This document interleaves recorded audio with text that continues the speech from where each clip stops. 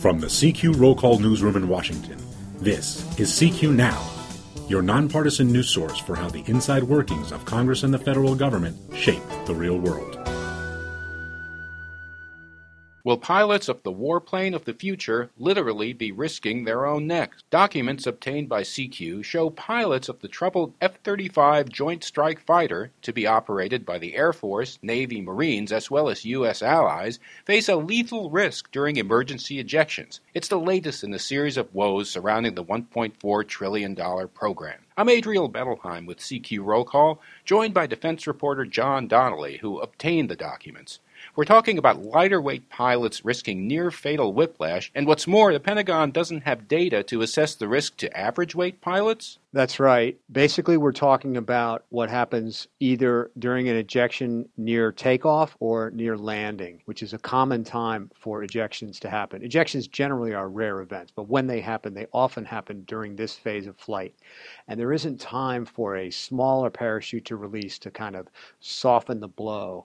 And so the main huge parachute gets shot out. And there's a flaw in the ejection seat that puts especially lighter weight pilots in a position where they end up getting whiplash, according to tests with mannequins. This hasn't happened yet, thank God, on an actual pilot. And the other thing is they have a new helmet that is heavier on the head, and it's only a half-pound heavier, but that's a lot when you're under like 12 G's worth of pressure. And they haven't tested mannequins that weigh basically what pilots weigh. They haven't tested any mannequins that weigh between 136 and 244 pounds, which happens to be what most human beings weigh. Despite the document's findings, the Pentagon brass in charge of the program says there's no elevated risk? Well, they say that in public, but they don't say it in private. In fact, the documents I obtained were signed by Lieutenant General Christopher Bogdan, who is the program manager for the overall F-35 initiative. The documents say there is, quote, serious risk. They say if you weigh between 136 and 165 pounds and you eject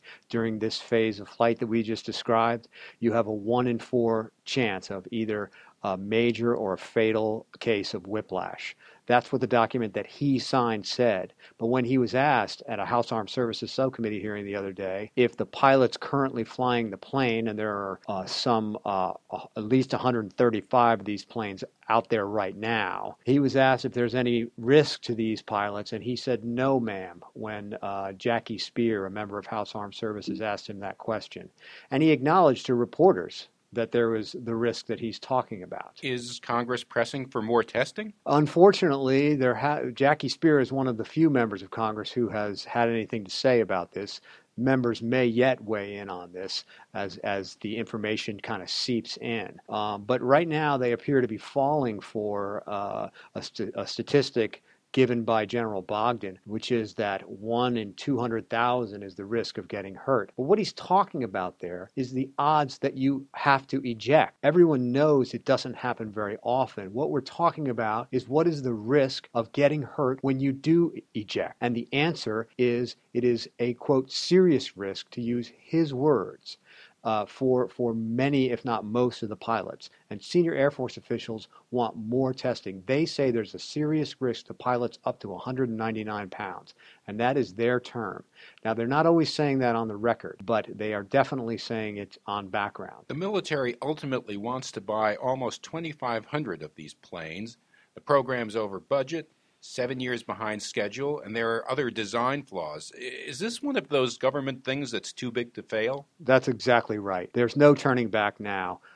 We are 14 years into this program. Billions and billions of dollars have been spent. The Navy, the Air Force, and the Marines are all going to fly this plane. There's nothing else on the drawing boards or on the production lines to compete with it. So we're stuck with this. And we may yet make it work, but it's probably going to take a lot more money and a lot more time. And I believe it's a safe bet that they're not going to end up getting all 2,500 or so of those planes, that they're going to scale back that by. Defense reporter John Donnelly on the latest hiccups surrounding the Joint Strike Fighter. I'm Adriel Bettelheim, and you can follow us on Facebook and Twitter at CQ Now.